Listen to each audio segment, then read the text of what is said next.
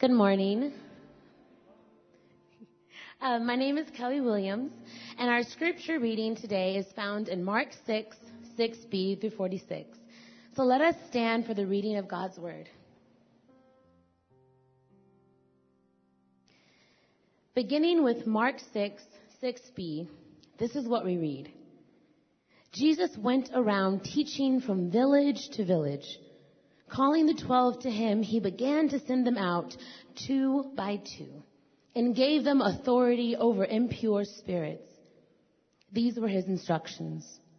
Take nothing for the journey except a staff, no bread, no bag, no money in your belts. Wear sandals, but not an extra shirt. Whenever you enter a house, stay there until you leave that town. And if any place will not welcome you or listen to you, leave that place and shake the dust off your feet as a testimony against them. They went out and preached that people should repent. They drove out many demons and anointed many sick people with oil and healed them. Later, this is what transpired when the disciples came to report back to Jesus as we turn to Mark 6:30. The apostles gathered around Jesus and reported to him all they had done and taught. Then, because so many people were coming and going that they did not even have a chance to eat, he said to them, "Come with me by yourselves to a quiet place and get some rest." So they went away by themselves in a boat to a solitary place. But many who saw them leaving recognized them and ran on foot from all the towns and got there ahead of them. After the report about Jesus feeding thousands of people, this is what we read in Mark 6, 45 through 46. Immediately, Jesus made his disciples get into the boat and go on ahead of him to Bethsaida, while he dismissed the crowd. After leaving them, he went up on a mountainside to pray. This is the word of God. Thanks be to God. May you be seated.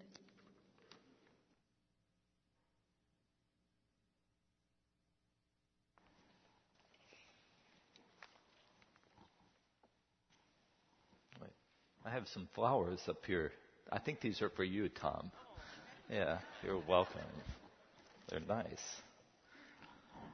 I would guess all of us have heard the Aesop's fable of the tortoise and the hare. Do you see a picture of that up there, I think? Do we have a tortoise and hare picture down there, Zach? All right.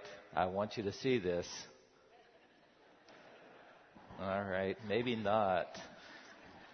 You see, even without a picture, you know the story, right? I knew you'd let me know. Now, that the hare, as you know, was fast, but he was easily distracted. The tortoise was slow, but unshakably disciplined. And at the end, you see it there. The tortoise won. I wanted to put the flags on there so you could see it. Now, you know that story is a fable. And yet, as an Aesop's fable, it's to teach us a lesson. And part of the lesson is that the quickest solution isn't always the one that lasts the longest. And that sometimes in life, the more haste we get into, the less speed. Now, I don't know if Jesus ever heard Aesop's fable of the tortoise and the hare, do you? But I am so sure that he would have been in agreement with the lesson. I think he understood the lesson of the tortoise so well. And that brings us today, believe it or not, to Mark chapter 6. And it's the last message we're going to have in a little while in the Gospel of Mark. Do you remember what I've called this series? This too shall be made right. Because Jesus, when he came, the Bible lets us know, came to enter into a race. But the goal that he had ahead of him was one enormous goal. Because Mark chapter 1 verse 1 tells us that Jesus was God's Messiah.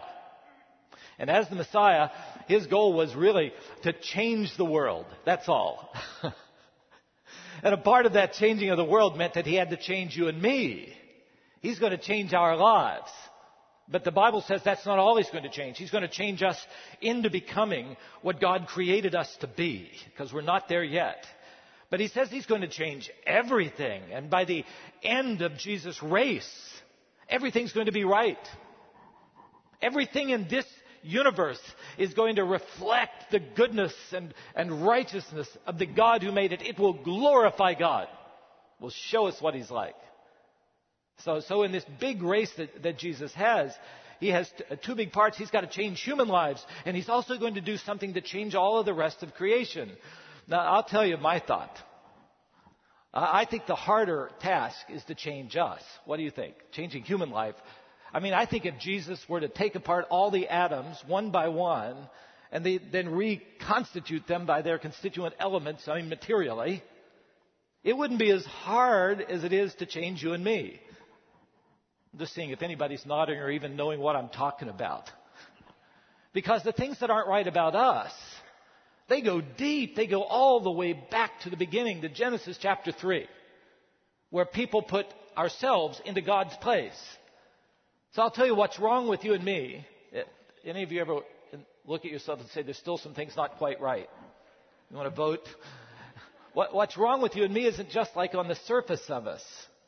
It isn't like rust on a car, and I need a new illustration for California, I know. Because in Chicago, we had all that salt on the road when the snow and the ice was there, and so the cars got rusted.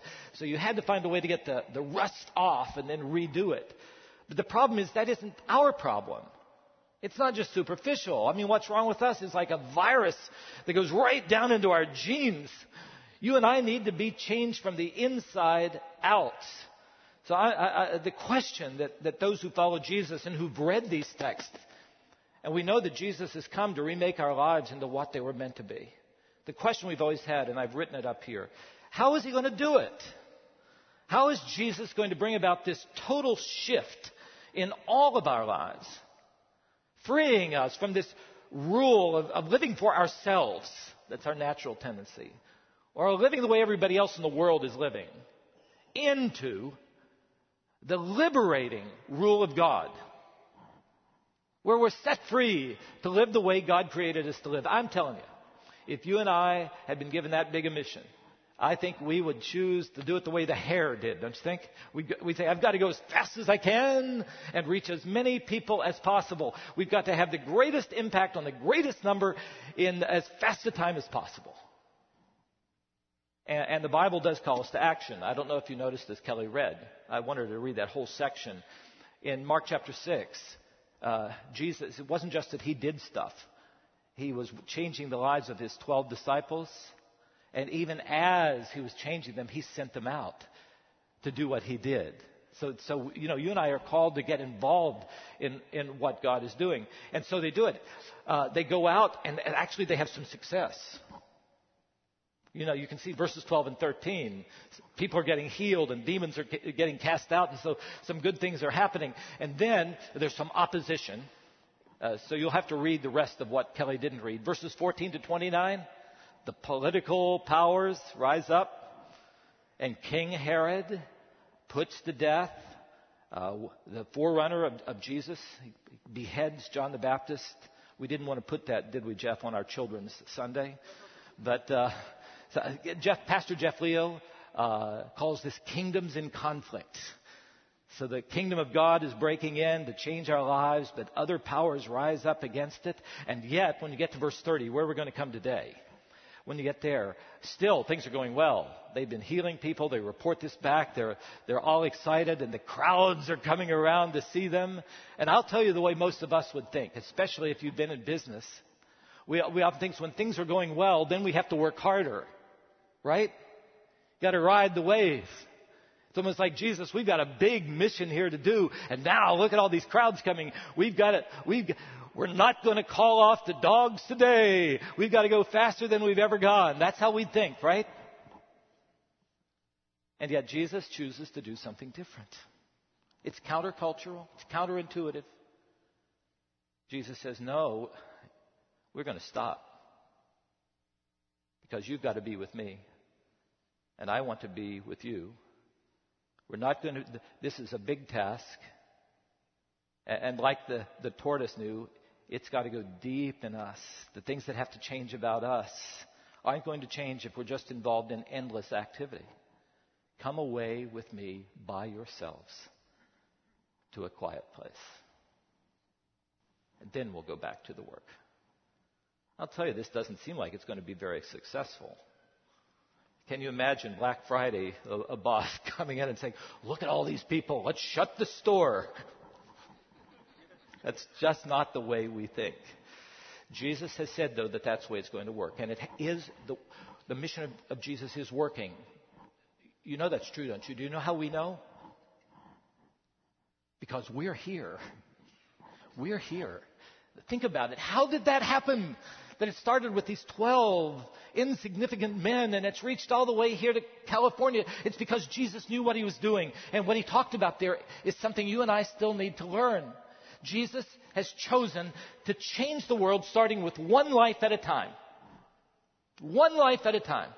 And as he's changing us, sending us out to be involved in people's lives. And sometimes the people that he chooses to do his work seem in the eyes of the world to be so insignificant. The 12 that he chose, I wouldn't have chosen. Their resumes didn't look all that great. Their lives were messed up. They had little money. They had little education. They had almost no clout at all. And yet Jesus says, this is what we're going to do. And even with them, he says, it's going to go deep. Come away with me by yourselves. And actually what happens in Mark 6, we'll have to stop here. So I'm going to ask you to go home and read it when you get home. Is from verses 30 to 56. Jesus takes kind of 3 episodes to teach 3 lessons about how he's going to do his work deep in our lives and then send us out. So we're only going to be looking at the first of them today.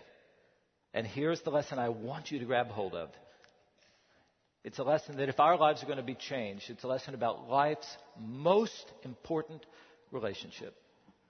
I put it as simply as I can, that we who are disciples, you and I have to learn to spend time with Jesus. Pretty simple message, don't you think? Easier up here than down here. So let's go at it. Look at verse 30 with me one more time. So, after all the success with opposition, the apostles gathered around Jesus. Okay, they reported to him all that they had done, all that they had taught. But then, because so many people were coming and going that they didn't even have a chance to eat, Jesus said to them, come with me by yourselves to a quiet place and get some rest. Now, to me, this is a fascinating piece of information. You know, and you've heard me enough times, those of you who come, I often try to put myself into the shoes of the people who are there. You know, when I read about these disciples, you know what I think of? I think about us as children sometimes. When for the first time, maybe you can remember this, that a job that your father or your mother did, important job, that finally they give you the chance to go out and do it yourself. And then you do it. And that's the way I almost feel like when I read about these disciples. They come back and say, look what we did, Jesus. Can you believe it? Just like you have done. We've healed the sick. We've cast out demons. We've furthered the gospel message. Look what we've done, Jesus. So let's keep going. But Jesus saw them and knew what they needed more than they knew themselves. And he saw they needed to stop. So I want to think about that. How is it that you and I are active and yet find these times of stopping and being with Jesus, going out and serving Jesus? How does this happen? So I want to start by thinking about 2 problems. It'll get more positive later, so don't leave too soon. But 2 problems that we have in our walk with Jesus, our work with God, that often make it so that we need to stop. And I've called them perfectionism and something related to it, self-focus. Perfectionism. Do you know what that is? I talk about it quite often because it's so prevalent in our days. There are people who, anytime you have to stop for a few moments, you almost feel guilty. So sometimes we can hardly stop at all. When we have to stop, suddenly we get nervous almost and think, wait a minute, there's something else I've got to do, and we rush out to do it. Now, there are many things that can lead to that. And just the one I want us to bore down on is this matter of perfectionism. You know, that inner sense that some of us have had since childhood that just makes us feel like we always have to perform. That we always have to be successful. Otherwise, people won't accept us. Some of us have lived almost our whole lives really wondering if even our families accept us. So we really try to work hard to make sure that we are accepted.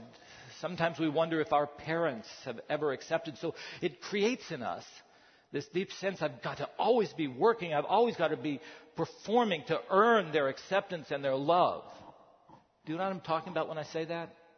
So we go out there and work so hard, and then at the end we think, well, I've got to keep doing it, and we just never stop. And so you come to church then, when that's the way that we think. And I get up here and I preach to you that you and I are loved with an everlasting love.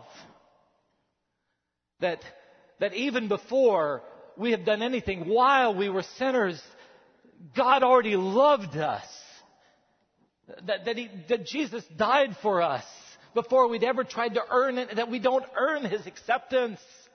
I read to us the very first set of messages, if you're visiting, that I ever did is in Ephesians 1. Well, it takes us back and says, even before God created the world, in eternity past, God had an eternal plan, and you and I were in it. That He wanted to adopt us into His family. Even before we'd ever lived, He somehow knew about us and He wanted us in His family. And that before we'd earned any acceptance, because we can't, He is ready to lavish His love on us, shown through the blood of Jesus Christ. Does this make sense to you? And so you see that it's just so counter everything we've ever experienced. That God says, my great joy, the pleasure that I have, is knowing that you're going to be in my family. And the pleasure that God gets when we simply stop and spend time with Him. I even think the pleasure God gets when you and I have gathered here as a part of His family. The joy. Parents, have you ever had just the pleasure of having your kids home? Isn't that joy in that? I mean, usually. For God, it's always. For God, it's always. And so I've just written down the problem this way. So some of us work and work and work, wanting to please people, failing to realize that the people we want to please might rather spend time with us than having us do something for them. Now, that's not always true of people. But what I want to tell you is, it's true of Jesus. He loves to spend time with us. When we do, it brings Him great joy. And when we do, our lives begin to be transformed. So that's the first problem. And it is a problem. I've talked to you about this. I think last message I did. This sense of perfectionism has led to so many problems in our world. When I was the head of a college, eating disorders almost always go back to this, never feeling accepted. This phenomenon now of cutting, self-mutilation, it goes to this. So much severe depression that we wrestle with goes to this. So it is a problem. The second problem is not different from it. I call it self-focus because I couldn't find anything. It's almost the opposite side, because therapists and psychologists see the same problem that I'm talking to you about, of perfectionism. But the answer that's given in our society is this. So instead of doing things for other people, just do things for yourself. Don't have your life revolve around other people. Have your life revolve around yourself. You know I'm going to be preaching about that in just a minute. Because I'll tell you, if we're living for others, that's a bad God. But if we're living for ourselves, we're not much better gods than living for others, right? That God never created us for that reason. And this notion that we've just got to do things for ourselves, and that has made it so that even when the pastor says, sometimes you've got to stop and rest, we take that, okay, that means I can live for myself. I just want to go out and spend more time with video games and more time watching television, more time going out and drinking, whatever it is. But really what Jesus is saying is what we need is not to focus more on ourselves, but to spend more time with Him. I'm so convinced that when we turn our lives inward more and more, where that ends up is just emptiness. T.S. Eliot called it, we become hollow men, hollow people. Charles Williams, the great British author, good friend of C.S. Lewis and Tolkien, He said, as he wrote a whole book, it's almost impossible to understand this book, but still the point is so clear. He said, when we turn inward and live for ourselves, it is, and the title of his book is, it is a descent into hell. So that can't be the answer, just doing something for myself. So here's what I've written for you. So Jesus' solution to our performance orientation, to our exhausting ways of life, and then also to our empty pursuit of joy through self-centered living, is to spend time with him. To be aware of his presence, to bask in his love for us, and then to be able to go out and find joy in serving him. And so that brings me to the second part of my message. I call it the command. Find rest in Jesus. So Jesus is telling us that, yes, you and I have this privilege of having our lives count. We are to go out and serve him sacrificially and tell other people about him like the disciples did in verses 6 to 13. But not in such a way that our activity is earning his favor. He already loves us. Not in the ways that we take over and we are the ones who determine how to go forward, or that even the work that we do, that his mission is dependent upon our efforts. No. Here's what it is. Jesus knows that you and I have been made in such a way that we need to stop regularly just from activity, even important ministry activity. I'm looking for pastors now. Even that. Just to be with him. I read this story. I don't know if I read this, and I find these disciples had been involved in great ministry, evangelistic ministry. It was so important. It had been exciting. But as is often the case, success just often makes us work harder. And the way I've written it down when I read this is success almost always generates stomach problems. Sometimes you just get ulcers, your stomach feels turned because I got to do more and more. Sometimes they just got hungry. And we all know this well. We get so busy in our families now we don't even stop to eat together, right? And I know it so well even in my life as your pastor. I hate to admit this, but as I read this I thought, my lunches aren't even times when I stop and spend time. My lunches become business meetings because I don't want them to be unproductive. Anybody else find that happening? Doesn't seem like that's going to be very fruitful for us. I'm telling you, there's nothing spiritual just about being busier and having ever-increasing stress levels. It just leads to these things like ulcers and high blood pressures. And I've been a follower of Jesus, been in the church a long time, and I've heard almost piously sometimes people saying when they find out a Christian leader burns out, or somebody who's been working so hard in the church just says, I can't do it anymore, they say, they burnt out for God. Isn't that wonderful? I don't think God would find that all that wonderful. He's made us in his image, right? These bodies, he said, this is the temple, the dwelling place of the Holy Spirit. Self-destruction isn't what God meant for us. And so from the earliest parts of Scripture on, God, who has unlimited power, worked 6 days and stopped one. And then when he gave us the Ten Commandments, he embedded right in it this pattern of life. Yes, 6 days be productive. Work, that's important. That's a beautiful thing when we get to do so. But one day stop and be with the Lord. One day separate from the others, holy to the Lord. And I see Jesus embedding that here. If you've been working, you've been so active, let's stop. So you can be with me. I'll tell you, the world throughout the history of the church has been very effective in making martyrs of Jesus' followers. We don't need to make martyrs of ourselves. Just mark it down. Just mark it down. You know the story of Mary and Martha. Martha was just constantly working. Where was her sister Mary? You know the story, don't you? Sitting there at the feet of Jesus. Jesus, tell her to come and work. I love it. Martha, Martha. It's twice. Kind of like Marsha, Marsha. So you can always. Martha, Martha. She's chosen the better. And you know what the better is?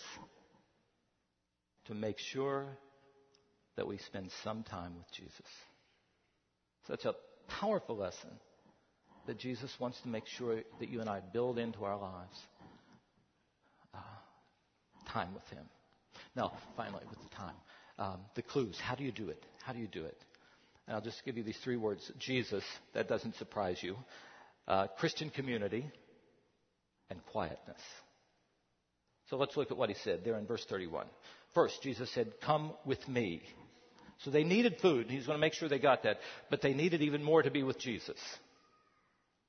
They needed to be able to stop and rest in the fact that Jesus had called them, that he wanted them, that he would be with them. So whether they would have success in the moment or not, it was dependent upon him. You see, that's what we have to learn. I have to learn that as your pastor all the time. That whether nobody shows up or this place is absolutely packed, if I'm faithful to being with him and to delivering his word, that he's the one. He's the one who says, I'm the one responsible for this. You just be faithful to me. So when you and I become discouraged, or sometimes we think the biggest thing we need is a vacation to get strengthened, and we do sometimes need vacations. I love them, but it's never a vacation from Jesus. In fact, that vacation sometimes we have to pull away from one another to make sure that we know that he is there. And when we spend time, and what I love to do, and I love to read the Gospels. That's why I love to preach through them for you. Have you noticed how much time we spend there in these last 5 years? I love to read about Jesus again. Because when I spend time with him, I see who he is. What do I see? I see he's God. So nothing goes beyond his capability. I do see he's holy. So that means I've got to change these areas of my life that are messed up and say, will you forgive me? And he does. And commit myself to walking for him. You know that. But I also see that he loves me and wants to spend time with me. And I go away from that time with him, ready to come and be with you again. I really do. So that's the first thing. We need to make sure that we have time to be with him. Now, the second thing is that so much of that being with him is also together with one another, with other followers of Jesus in our world. So that, do you notice the way he puts it? Come away with me by yourselves. For those of you who are early enough for the beginning of the service, Jeremy pointed this out. Isn't it interesting the way he puts it? Come away with me. It looks like it's just me and Jesus. But then it's plural. By yourselves. We're going to do this together. So there's huge value in us being alone with Jesus. But what he's really saying here is, for our own growth, one of the most beautiful things is when we're together with him, with other believers. Here at Lake Avenue Church, we have said we have 3 essential connections for our growing and becoming like Christ, for him making things right. We say it's worshiping together in the larger venue. It's community, smaller groups, your Sunday school classes, your small groups. And the last is service. You know, we're to breathe in through worship and community together so that we can go and breathe out and serve him. That's what he said. So in this breathing in, a part of it is finding a smaller group of people. And if you've never found one, at the end of the service, I want to direct you over to that Connect section over there, because we'll help you find a smaller group. And I'll tell you, it's such a beautiful thing. When you find a small group where you can just open up your life, it's such a wonderful thing. In terms of the encouragement and sometimes the correction we receive, you just know you're not alone. Any amens? Anybody experienced that in a small group? It's just one of the most beautiful things if you can find that, and we'll help you to find that. But I want to tell you this too, that what we're doing right now is such an important part. Come away with me by yourselves. One of my real prayers is that this is what our worship services will be. That you'll leave here and you'll be ready to live for God and know that God goes with you wherever you go. But sometimes during the week, you get your eyes off God, right? And sometimes other things seem to be much more pressing and even more powerful than God. The problems in our family, the problems with my marriage, the problems with my money, all these things, don't they? Problems at school, I've got these papers and these tests, all these things become, and they just seem to be the biggest thing, and we can hardly even think about God. When we come into church together, here's what I'm praying. It will be a worship service. By worship, I mean God is front and center. So that we've been looking at this other stuff all week, and now we put our eyes upon God and we see who he is together. together. And then we say, okay, he is bigger than that. I pray that happens every time you come. I pray that the times you least feel like going to church, you'll come. So that you can say, God, you are there, and you're big enough for what I face. Did you know that your ministry council tried to just obey this text? We do that. The ministry council, for those of you who are new, is the elected spiritual leadership of the church. And so our associate pastors and elected leaders came together, and we went to retreat. Now, you know, if any of you have ever been to a retreat, sometimes retreats are so heavily planned that they don't feel like a retreat at all. They feel like an advance. You come back tireder than when you went, right? Okay, so we went to retreat, and your pastor and others had some pretty much advanced things on our minds. And then Kathy Holloman, who's sitting here in this service, to make sure that I get this right, Kathy? And Pastor Roger Bosch said, wait, we've got to stop and be with the Lord. And so we did. We spent a lot of time just with the Lord. On the next day we gathered, and Jeremy Rose was leading us in a worship time. We'd scheduled 45 minutes, that's all. And Jeremy said, no, God wants to do something. He made us stop. We went 2 or 3 times longer than that, singing, seeking the Lord together. And I'm telling you, brothers and sisters, I feel like the Lord spoke to us. What did he say?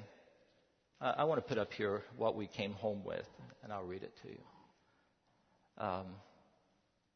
We are sent ones. Intergenerationally. Say that 10 times real fast.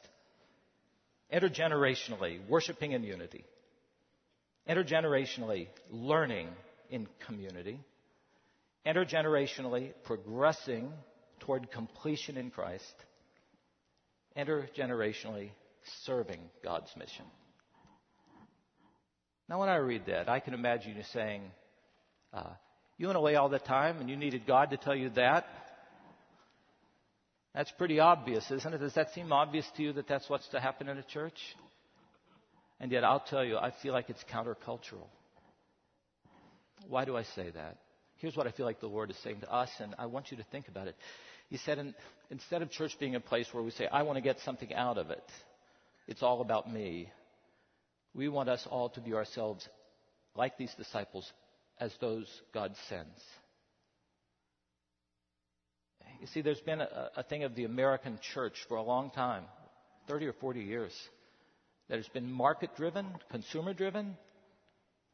We've been told to go out and find out what people want in the church, give people what they want, and your church will get to be big. But what happens when you start that way is it gets to be all about self. It's not a worship service at all. We come in and think, did I like that or not?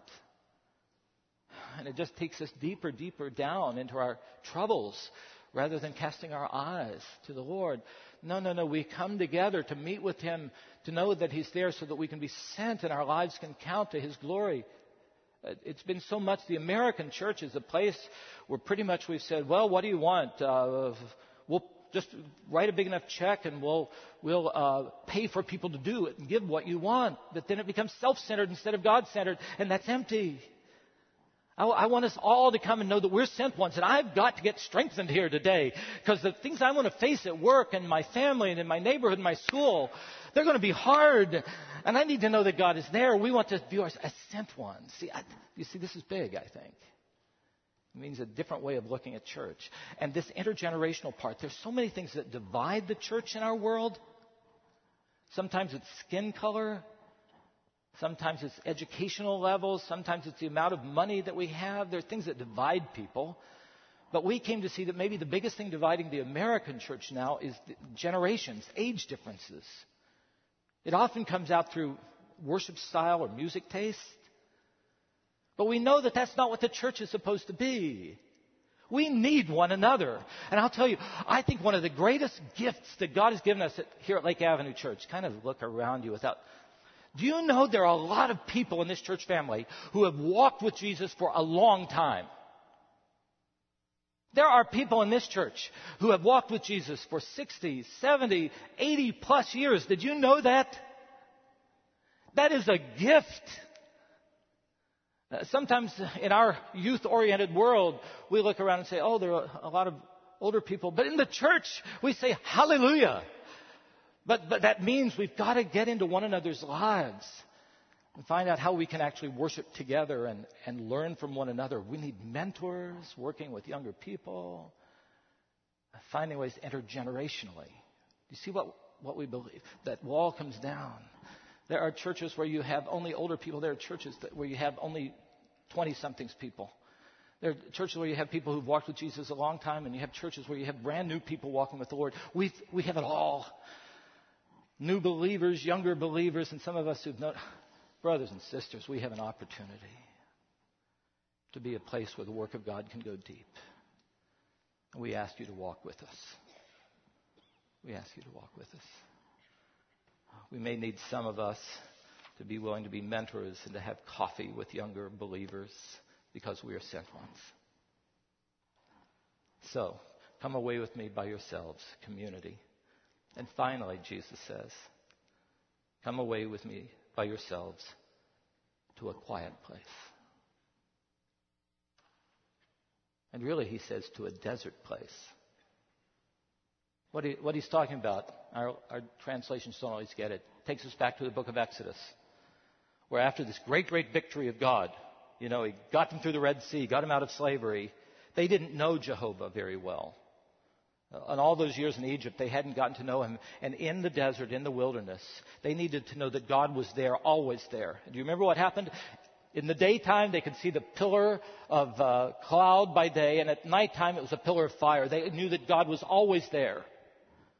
So they needed these times to look and to know that wherever they were, God was there. Brothers and sisters, you and I need that. Those times where we pull aside in quietness and know that God is with us. They needed away from the hustle and bustle of the crowds of Egypt to learn that God was always with them and sufficient for anything. And here's what I wrote down. And I think we need time away from the texting and Facebook messages that always pop up on our phones. Sometimes from the sound of traffic, sometimes from the clanking of machinery, sometimes from the buzz of conversation, the screaming of the children or of the parents. These things add stress to our lives. Sometimes we need to pull away to a quiet place and know that God is there. Now, the reality of this, sometimes it's hard to find a quiet place. I'm looking out for young moms. Isn't that true? All right. I just want you to see when you read this text that it was hard for them to find a quiet place too. It was. They went across the lake. They were looking for that place of solitude, and all the people came running around. It looks like the only quiet place they had was on the boat while it was rocking. And I read that and I say, that's the way life is. But they had those moments with Jesus, and they were enough to strengthen them for the huge challenges ahead. And even if you only have 15 seconds, moms, even if the only time alone is while you're drying your hair, take those moments and know that He is with you. And He is sufficient for whatever you face. Reading this text has made me change some things in my own life. One of the things Chris and I did was I bought a painting just a few weeks ago. It was a painting by Susan Savage. She's a wonderful painter on faculty at Westmont College.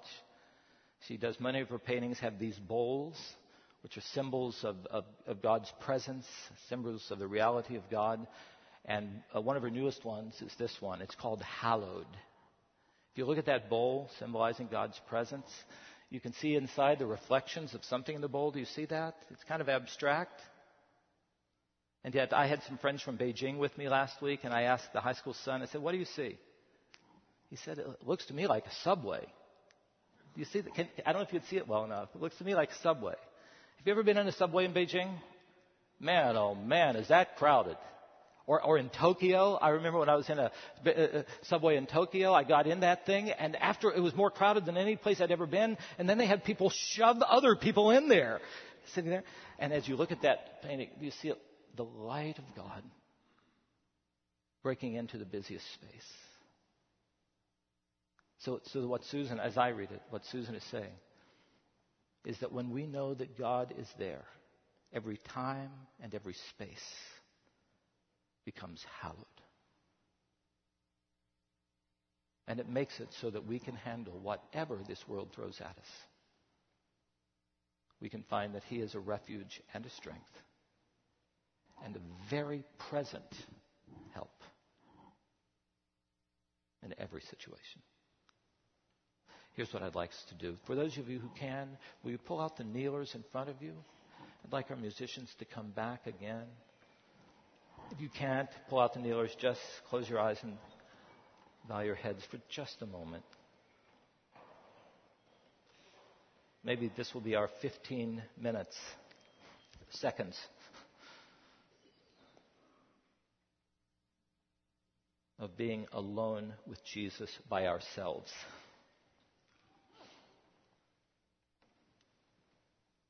Will you take time first simply to ask God to make Himself real to you, to break into all the things you're thinking about and acknowledge that God is here and who He is. Before you even think about all the things you've done wrong, think about everything right about Him. Think about the fact that He wants you to be in His presence.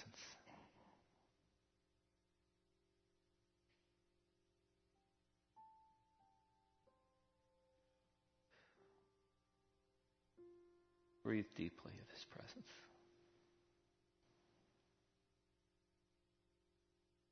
And now ask God to bring one or two things to mind.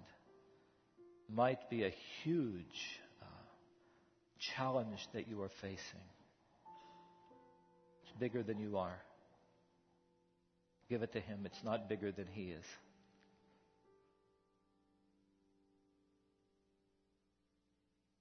Or think about an area of your life that just doesn't seem that it's getting any better.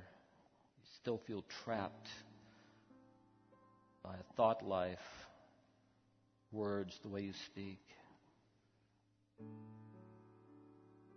broken relationship.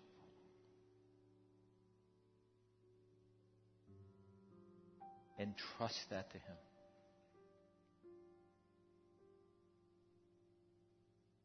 Oh, our Father, it's such a short time for us to be with You by ourselves. And yet, Father, I pray that You will use these few seconds to make us ready for whatever this next week holds for us. This we pray in the name of Jesus.